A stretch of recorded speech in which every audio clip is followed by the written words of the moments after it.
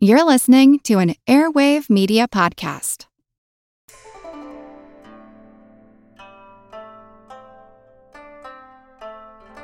Hello, and welcome to the History of China.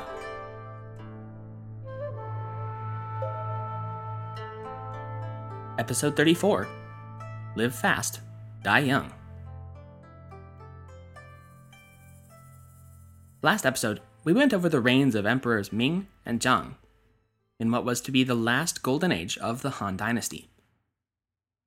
Today, as we transition from the 1st to the 2nd century CE, we'll watch a veritable parade of young, curiously death-prone emperors allow their empire to slip once again into decline.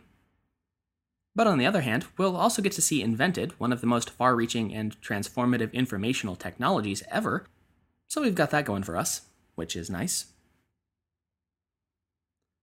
We left off last week with the surprising death of Emperor Zhang at only 31 years old in the year 88, and the following year, the campaign to finally crush the last remnant of the hostile Xiongnu tribes under the victorious command of General Dou Xian. But I had left out two key details. First is that while Emperor Zhang was only 31, he will be one of the oldest emperors for a long while in the Han Dynasty. And second was why Dou Xian had been sent to the front lines in the first place. He was one of Empress Dowager Dou's brothers after all, and you surely remember that she had manipulated the imperial court to make her own clan the preeminent power in the capital. But Dou Xian had really messed up, to the point where even his own sister wanted him dead. You see, in late 88, he had organized the assassination of one of the Empress Dowager's favorite marquises, Liu Cheng, and then attempted to blame the murder on Liu's brother. Though Xian held great power in the capital, several judges were not afraid of him and persisted in investigating the murder. In short order, they found that it was the Empress's brother behind it all. Empress Dowager Dou was furious and ordered Dou Xian's arrest. In a desperate bid to save his own skin, he offered to lead the campaign against the Horseman tribes, a task which he knew could well have claimed his life in the process. But, as we covered last time, he led his coalition army to a smashing victory instead, and with it not only forgiveness from the Empress, but also even more power. The Empress Dowager Dou had, since the death of her husband, Emperor Zhang in 88, been the effective power behind the throne, along with her 4 brothers. But sitting on that throne was her adoptive son, Liu Zhao, who had been enthroned at age 8 or 9 as Emperor He of Han. But young as he was, Emperor He would turn out to be considerably more clever and resourceful than he first appeared. By 92 CE, the now 13-year-old had had just about enough of his adopted mother and uncle's manipulations, and moreover, apparently began to fear that they might eventually decide that they had no further use for him and arrange his assassination. Looking back, there does not appear to be any significant evidence that such a plot was afoot, and indeed there would have been little, if any, motivation or benefit to such an action. Nevertheless, Emperor He's distrust of his adoptive relatives grew to the point that he felt compelled to act, and had amassed allies of his own against them. One member of this corps of imperial conspirators was He's own half-brother, Prince Liu Qing, who had a pretty good reason himself to want to see Empress Dou laid low. You'll remember that he had, after all, been the crown prince first, and had only been replaced by Dou's adoption of the eventual Emperor He. Moreover, both his mother and aunt, the consorts Song, had been driven to poison themselves through the Empress's machinations. The 2 royal half-brothers were joined by a court eunuch named Zheng Zhong, a longtime ally and faithful servant to the royal family, imperial attendant, director of the imperial gardens, and one of the palace's few emasculated servants who had not made pains to endear himself to the Empress Dowager or her powerful clan. It doesn't seem to be the case that Zheng Zhong joined the anti-Dou cabal out of any particular enmity toward the Dou clan, though of course he clearly held no great love for them either. Rather, he seems to have joined up out of a deep devotion to the young monarch himself. By using historical records of previous imperial overthrows as their guide, the triumvirate set their plan in motion in the summer of 92. Emperor He issued an imperial edict ordering his palace guards to go on high alert and seal off the imperial palace, as well as the outer gates of Luoyang itself. He then leveled accusations against virtually the entire Dou clan of plotting to murder the emperor and ordered them all executed. An imperial messenger was sent to strip Dou Xian, by then the commander of the armed forces, of his seal of office, and all 4 of Empress Dowager Dou's brothers were exiled from the capital and marched back to their home provinces under heavy guard. But He went one further. He had planned to have his uncles executed all along, but simply hadn't wanted to do so publicly. Thus, once the Dou brothers had been returned to their respective marches, he ordered 3 of them to commit suicide, sparing only Dou Gui, who had always been the most humble among his arrogant and autocratic brothers. As for Empress Dowager Dou, she was stripped of all governmental power, although He did continue to honor her as his mother, even though more and more information had begun to suggest to He that she was not, in fact, related by birth. She would die in 97, and it was only then that the full truth of He's birth, adoption, and the identity of his true birth mother revealed to him. He would posthumously promote Consort Liang to empress, and found her brothers, his biological uncles, and rewarded each of them with powerful positions. From then on out, the Liang clan would be one of the preeminent powers of the Eastern Han, and keep them in mind because they will be coming back in this episode. Many supporters of the Dou clan also found themselves summarily fired from their posts in the post-coup purge of government, most notably including Dou Xian's chief assistant, Ban Gu. Ban Gu is worth mentioning for 2 reasons. First, and most famously, was that he was a historian and poet who had inherited his father, Ban Biao's, partially completed historical compilation of the Western Han Dynasty, a work which was both in form and tone the spiritual successor to Sima Qian's Records of the Grand Historian. Ban Gu had spent much of his life continuing his father's work, which would come to be known as Han Shu, or the Book of Han. The Book of Han is where the vast majority of our information of the time period comes from. Though Ban Gu would contribute much to the work, his summary removal from office for his association with the Dou's, and subsequent imprisonment, torture, and execution, meant that the final sections of Han Shu would need to be completed by Ban Gu's sister, Ban Zhao. Beyond being a trove of historical accounts in its own right, its particular style and focus on geography, as well as viewing Chinese history through a dynastic framework, would serve as the model for many subsequent Chinese histories, including this very podcast. So yes, we owe quite a bit to the 3 historians Ban. The second reason to mention Ban Gu, as if the first wasn't already enough by itself, is actually to bring up his brother, Ban Chao. And yes, that name should sound at least a little bit familiar. Last episode, after all, we did spend a great deal of time going over Ban Chao's exploits in the western Xiyu region, up to and including reuniting the region under Han control, refusing to abandon it when Emperor Zhang told him to, and during his long stint as Protector General, dispatching his assistant to unsuccessfully try to reach Rome in 97. Ban Chao would remain unaffected by the unfortunate fate of his brother, and retain the support of the throne as the governor of Xiyu, though he'd already more than proved that he didn't need backing from Luoyang to control the western regions. So, with the coup d'etat against the Dou clan successfully concluded, Emperor He took up control of his own government, and rewarded those who had helped him. Zhen Zhong would be made the first eunuch marquis of the Eastern Han in 102, and both he and Prince Qing would be He's most trusted advisors for the rest of his reign. It should be noted, however, that though Marquis Zheng was the first Eastern Han eunuch granted real political power, he will be far from its last. And in fact, the precedent set by Emperor He in this regard will be setting off an escalating trend of eunuchs being promoted to powerful positions within the imperial system.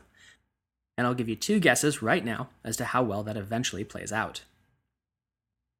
For now, though, things improved under He's guiding hand, and his reign is generally considered free of major corruption, although rather undistinguished and lackluster when compared to his father's and his grandfather's.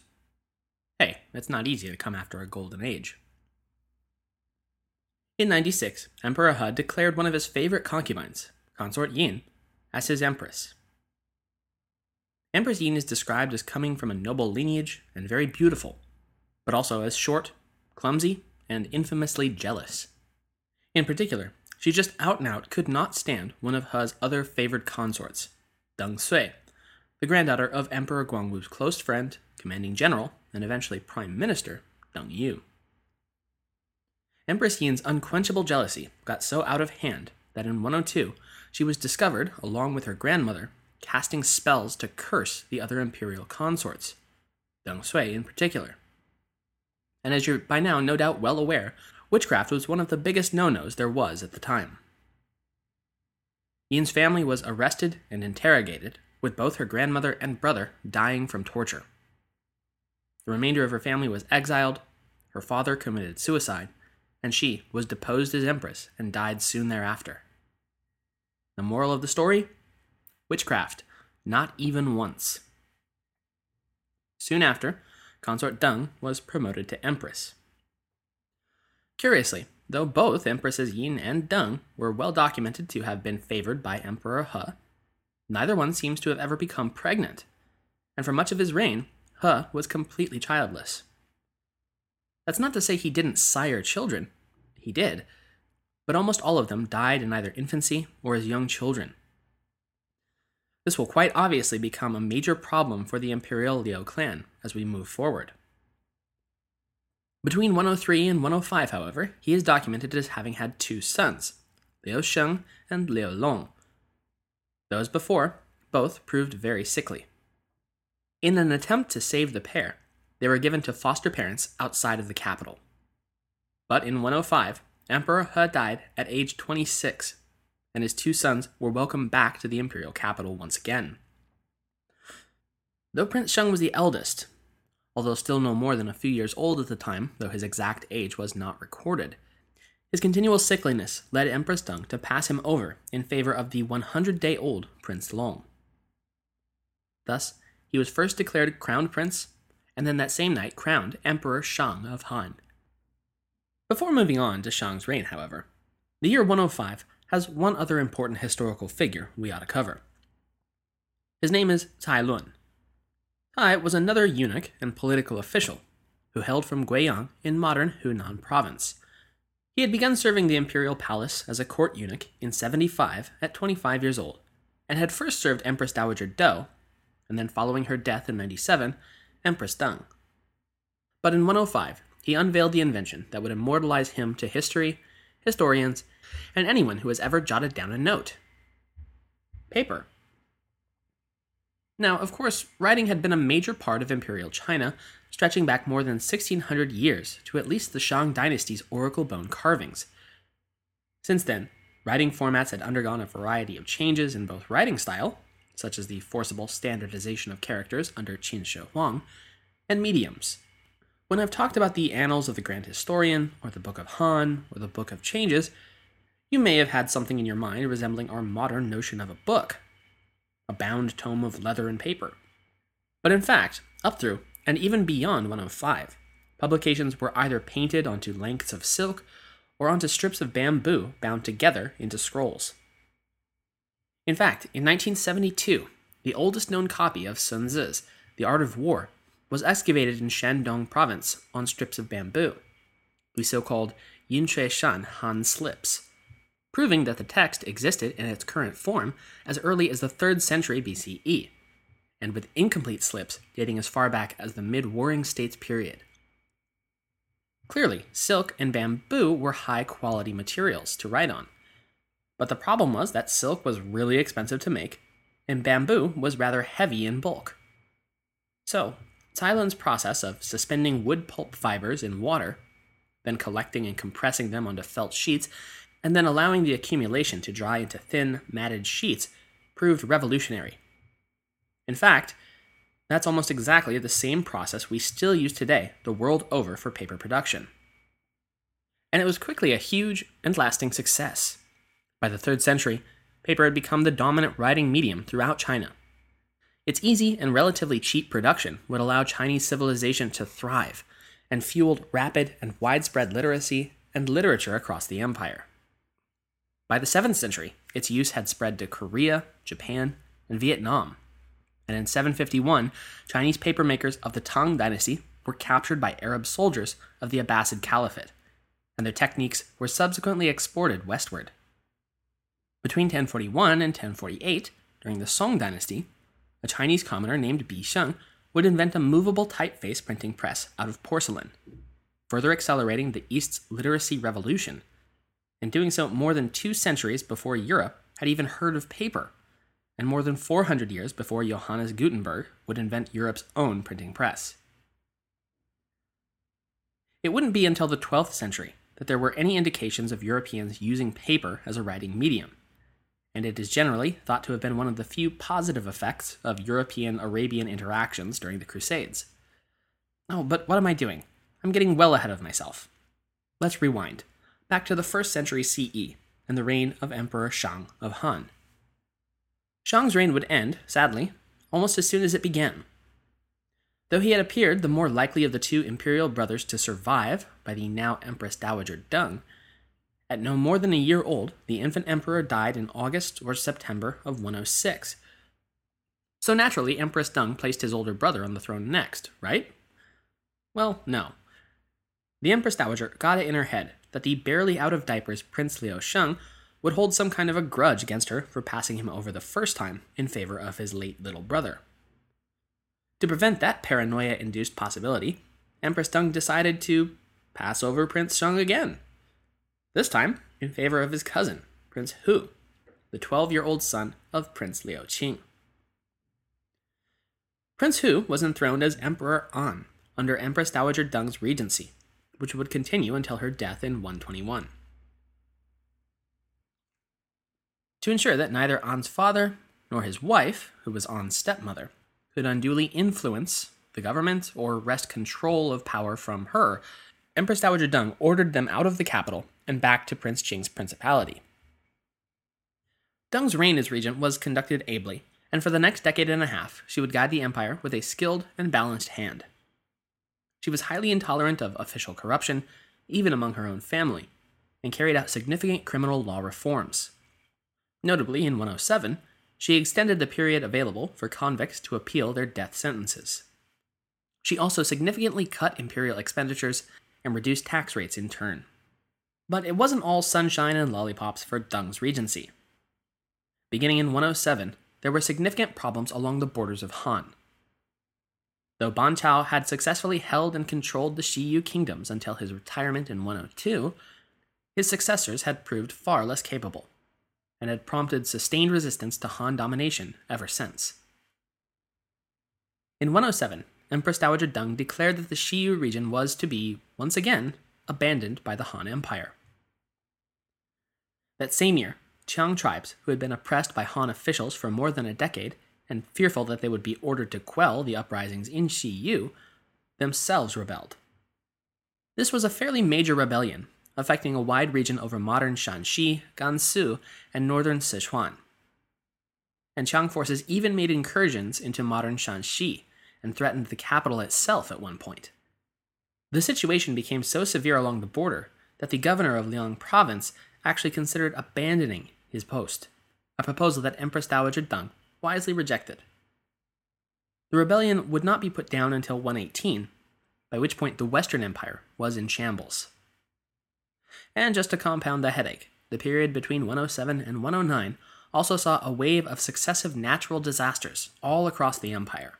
Floods, droughts, and hailstorms ruined crop harvests and placed great strains on the imperial government's ability to effectively manage the crises.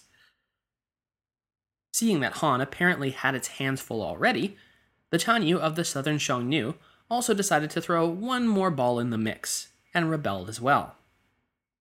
This proved short-lived, however, and following a strong show of force from Luoyang, "No, Xiongnu, we're still more than able to make time for any of your shenanigans," the Chanyu ended what would be the last gasp of hostility from the northern tribes, and submitted once again. Over the course of her regency, Empress Dowager Deng permitted An little, if any, input into state affairs.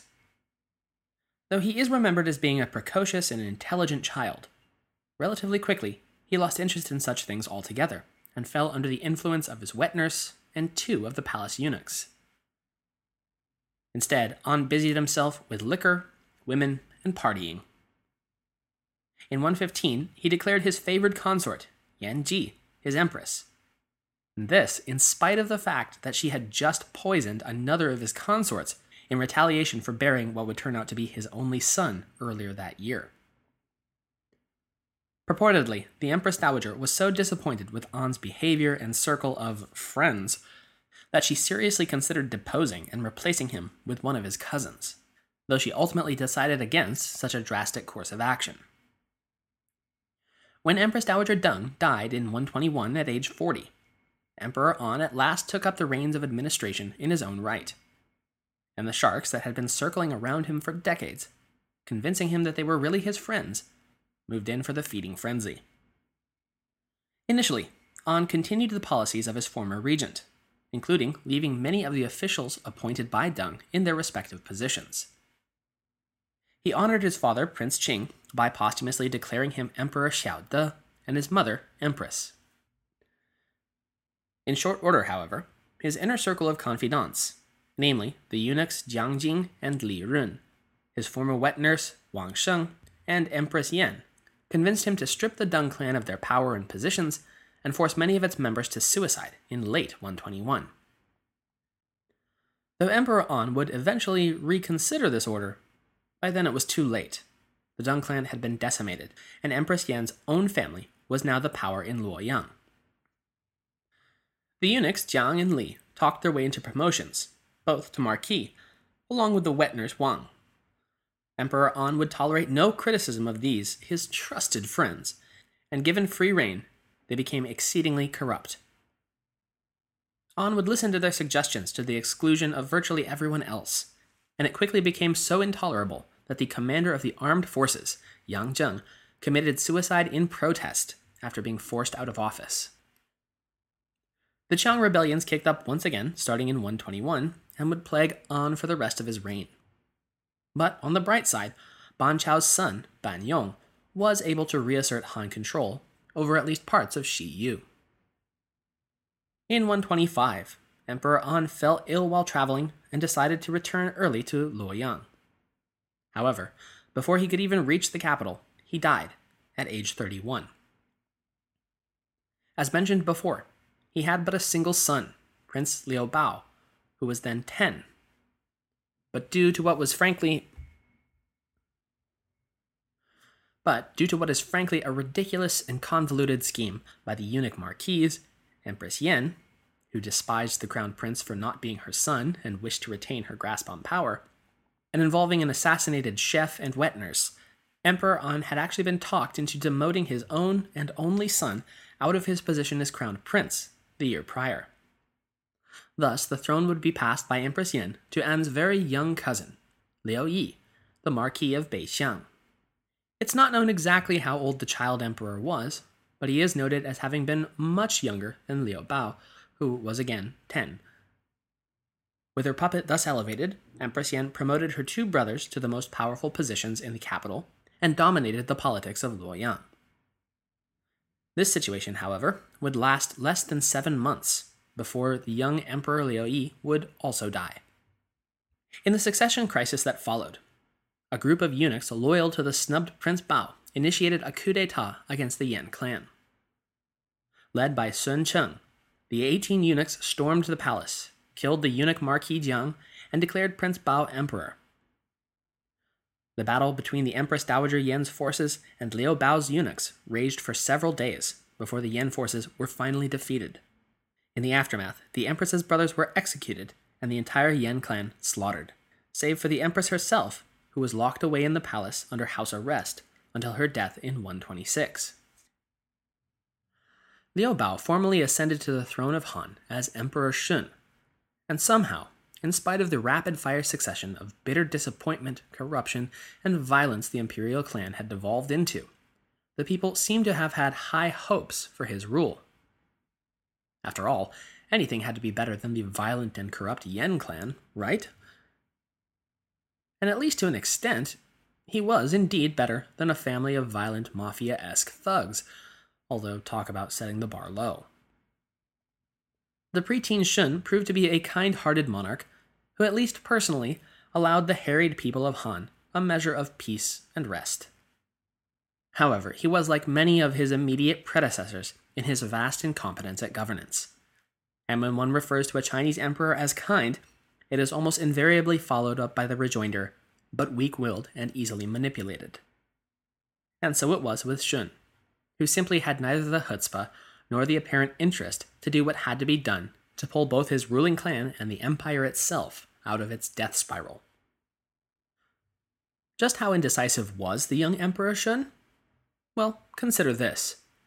In 131, the now 15-year-old had decided, or possibly simply been told, that the time had come for him to choose an empress from among his consorts. But Shun didn't want to play favorites, and instead seriously considered leaving the decision up to a lottery.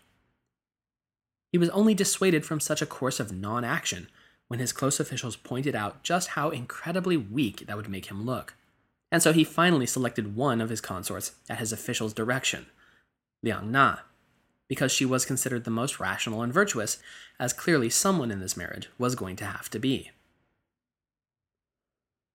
The ringleader of the eunuchs who had restored Shun to power, Sun Sheng, tried to guide his emperor on the path to righteousness and urged him to stamp out the corruption that still plagued the government. But in 126, the young emperor's mind was poisoned against Sun by the very corrupt officials he was trying to warn against, and ultimately dismissed Sun Sheng from the capital on the grounds of being so arrogant as to presume to tell the emperor what the best course of action was. In 135, a major change to succession laws further empowered the eunuch officials, which had swiftly become a mainstay of the dynasty. The eunuch marquis, long having been entrusted with courtly access and a measure of power, specifically because they were barred from passing their positions on to any family they might have, now became legally able to pass their marches on to their adopted sons. The power of imperial eunuchs had reached an important tipping point, and had gone from a worrisome anomaly to a systemic rot within the Eastern Han. Moreover, the rebellions around the peripheries of the empire had never really gone away, although they'd died down for a while following a demonstration of force by the Han military. They had always continued to smolder. Under Shun, however, they would flare up once again, especially among the Qiang tribes of Sichuan, who managed to decimate an imperial army sent to quell them, and set fire to several tomb gardens of Western Han emperors outside of Chang'an, a blatant act of effrontery to the imperial throne. They, along with several agrarian rebellions brought about through official incompetence causing food shortages, would plague Shun's administration for the rest of his life, which, in keeping with the whole theme of this episode, won't be very long. By 144, Shun had apparently become gravely ill, or at least enough so that he felt compelled to name his only son, the 1-year-old Liu Bing, his heir. He turned out to have been right to have done so, too, as later that year, just shy of age 30, he succumbed to his illness. Prince Liu Bing, who would reign from his cradle as Emperor Chong, meaning the young ruling, would do so for only 6 months before he too joined his father in death. Empress Dowager Liang had considered keeping the news of the baby emperor's death from the public, but was convinced that the news would be bound to get out regardless, and it would look pretty bad for her if she hadn't announced it. Given that Chong obviously had no children of his own, nor any siblings, the Empress Dowager had to look for candidates among the cadet branches of the Liu clan. She and her half-brother, Liang Ji, who had inherited the position of Grand Marshal of the Armed Forces from their father, summoned the two most eligible contenders for the throne to Luoyang to determine who would be next to sit on the throne. The late emperor's third cousins, Liu Xuan and Liu Zuan, arrived, and the Empress Dowager and Grand Marshal assessed them. Prince Xuan was either already an adult or near enough, and is remembered as being solemn and proper. He was heavily favored by the imperial court. However, Commander Liang Ji convinced his sister that they would want an emperor they could control. And let's be honest, it probably didn't take that much convincing for the Empress Dowager to agree to keep all the power of the empire between her and her brother. Thus, in spite of the court's overwhelming favor towards Liu Xuan, the Empress Dowager and Grand Marshal Liang announced that it would instead be the 7-year-old Prince Zuan who would become the next monarch. He would ascend to the throne as Emperor Zhi in 146. The Empress Dowager officially functioned as regent to Zhi, but in fact it was Liang Ji who held supreme authority of the empire at this point, and he wielded his absolute power with self-serving violence and intimidation. Though it seemed that the Empress Dowager remained largely ignorant of her brother's misdealings, and perhaps willfully so, the young Emperor Zhi was not so blind. And as children are often so capable of doing, he spoke the absolute harsh truth at an inopportune time. Emperor Zhi was keenly aware of Liang Ji's abuses of power, but not yet aware of how that might be turned against him. At a gathering, he spoke against his commander of the armed forces, calling Liang an arrogant general. Marshal Liang was not one to suffer a slight like that, certainly not from a child, and he also grew concerned. If at 7 years old the emperor was already speaking against him, what would become of him down the road, were Zhi allowed to take power in his own right? To avoid this unsettling outcome, in the summer of 146, Liang Ji had a bowl of pastry soup poisoned and served to young Emperor Zhi. The boy drank the envenomed broth and began to suffer great pain and cried out for water. But Liang Ji didn't even bother to hide his murder of Zhi, and ordered that no water be brought to the suffering child, who promptly died. Once again, Prince Xuan was pushed to become the next emperor, and once again, Liang Ji rejected the idea, again persuading his sister to make someone younger and more pliable the head of state. They settled this time on the 14-year-old Marquis Liu Zhi as Emperor Huan. After Huan's ascension, Empress Dowager Liang continued to serve as regent. However, Marshal Liang Ji had become more and more in effective control, even over the Empress Dowager herself. For a time, things did go according to the Liang siblings' plan. In 147, Huan married the Empress Dowager and Grand Marshal's sister, Liang Nüying, and made her empress. But while the Liangs were in control, Emperor Huan was not a complete puppet, or at least not to them. Instead, in an ominous sign of things to come, he placed his trust with his eunuchs to make his decisions. In 150, Empress Dowager Liang announced that she was retiring and returning imperial authority to the now 18-year-old Huan. Later that year, she died at age 44. However, in truth, the Grand Marshal Liang remained in effective sole command of the imperial government, perhaps now even more powerful without his sister to soften his sharp edges. He became ever more violent and corrupt, stamping out any dissent and making it absolutely clear that to oppose him meant certain death. But though Huan had been significantly smarter in his approach to Liang Ji than his predecessor, as time went on, he grew ever more dissatisfied at the military commander's blatant abuse of power, as well as that of his own wife, Empress Liang Nüying, whose wasteful excesses far exceeded that of any previous empress, and who was exceedingly jealous and petty. Though she remained childless, for instance, she had the propensity to murder any other imperial consort who became pregnant. Though because of her brother's protection, Huan was unable to directly move against her insanity, he did manage to spite the both of them by rarely having sexual interactions with Nüying, and thus keeping her childless, and the Liang clan without a clear path to the throne itself. In 159, angry and depressed that she had lost her husband's favor, "Gee, you infanticidal maniac, I wonder what could have caused that," Empress Liang died. The Grand Marshal Liang Ji held almost total command of the Han Empire. Yet he was still apparently unsatisfied with this nearly limitless power, and took a number of actions that seem to have been taken directly from the playbook of Wang Mang prior to his usurpation of the Han throne.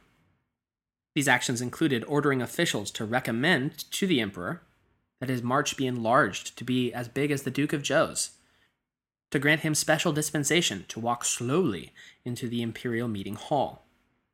By Han regulations, it should be said, all officials were required to walk quickly into imperial meeting halls. He was also granted dispensation to carry his sword into meetings, to keep his shoes on, and to have the master of ceremonies refer to him only by rank and title rather than by name, and to be seated above all other imperial officials. All this lit the capital on fire, with rumors and expectations that Liang himself might be interested in eventually usurping the throne.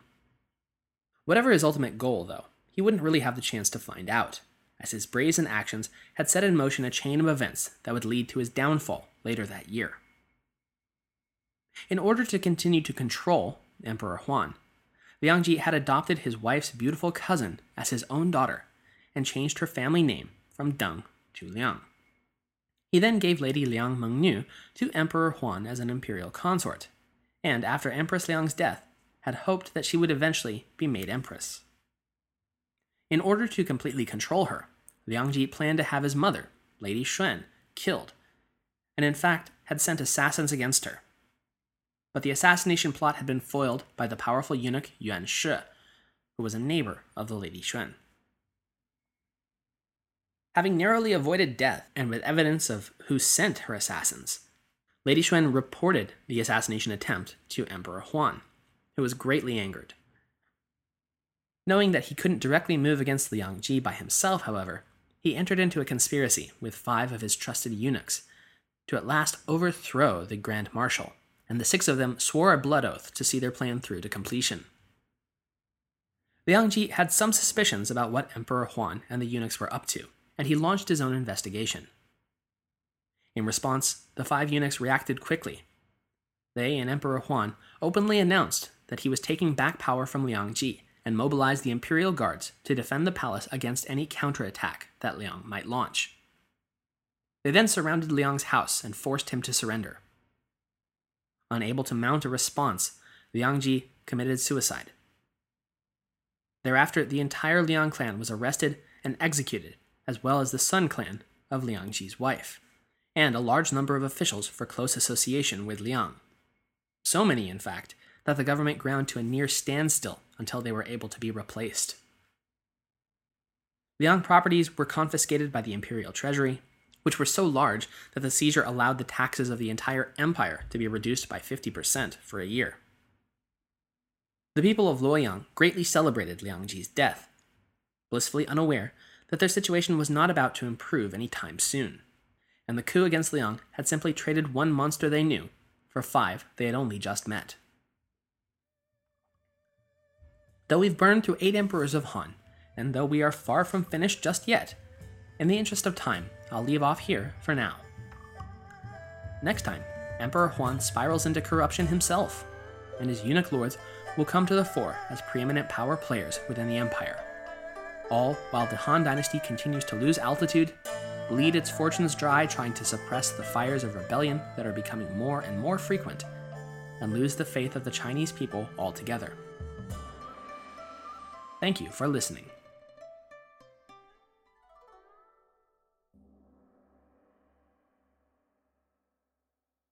This episode of The History of China is brought to you by, as usual, you. It's your donations that keep us in the black and pay for our server space and better recording equipment. To those of you who've already given, my gratitude is boundless, and please feel free to ignore this message. If you are perchance still on the fence about the whole idea of donating, consider all we ask is $1 per show. A cup of regular black coffee often costs more. I promise you'll never miss it, but it helps us out more than you realize. And we've tried to make the donation process as painless as possible, with our 2 options, both available through thehistoryofchina.wordpress.com. First is a lump sum donation via PayPal. The other is by pledging to donate per episode through our Patreon link. Either way works, and either is appreciated ever so much. Please, and thank you. Special thanks this week goes to patron Paul Franzen, who has pledged at least $2 per show through our Patreon link. Whether or not you're able to donate monetarily, please do go to the History of China's iTunes and Stitcher pages and rate us. High ratings are what let us stay afloat in the whirling sea of podcasts and help attract more people interested in the epic saga of Chinese history. So please, help us stay afloat, both monetarily and in the podcast rankings.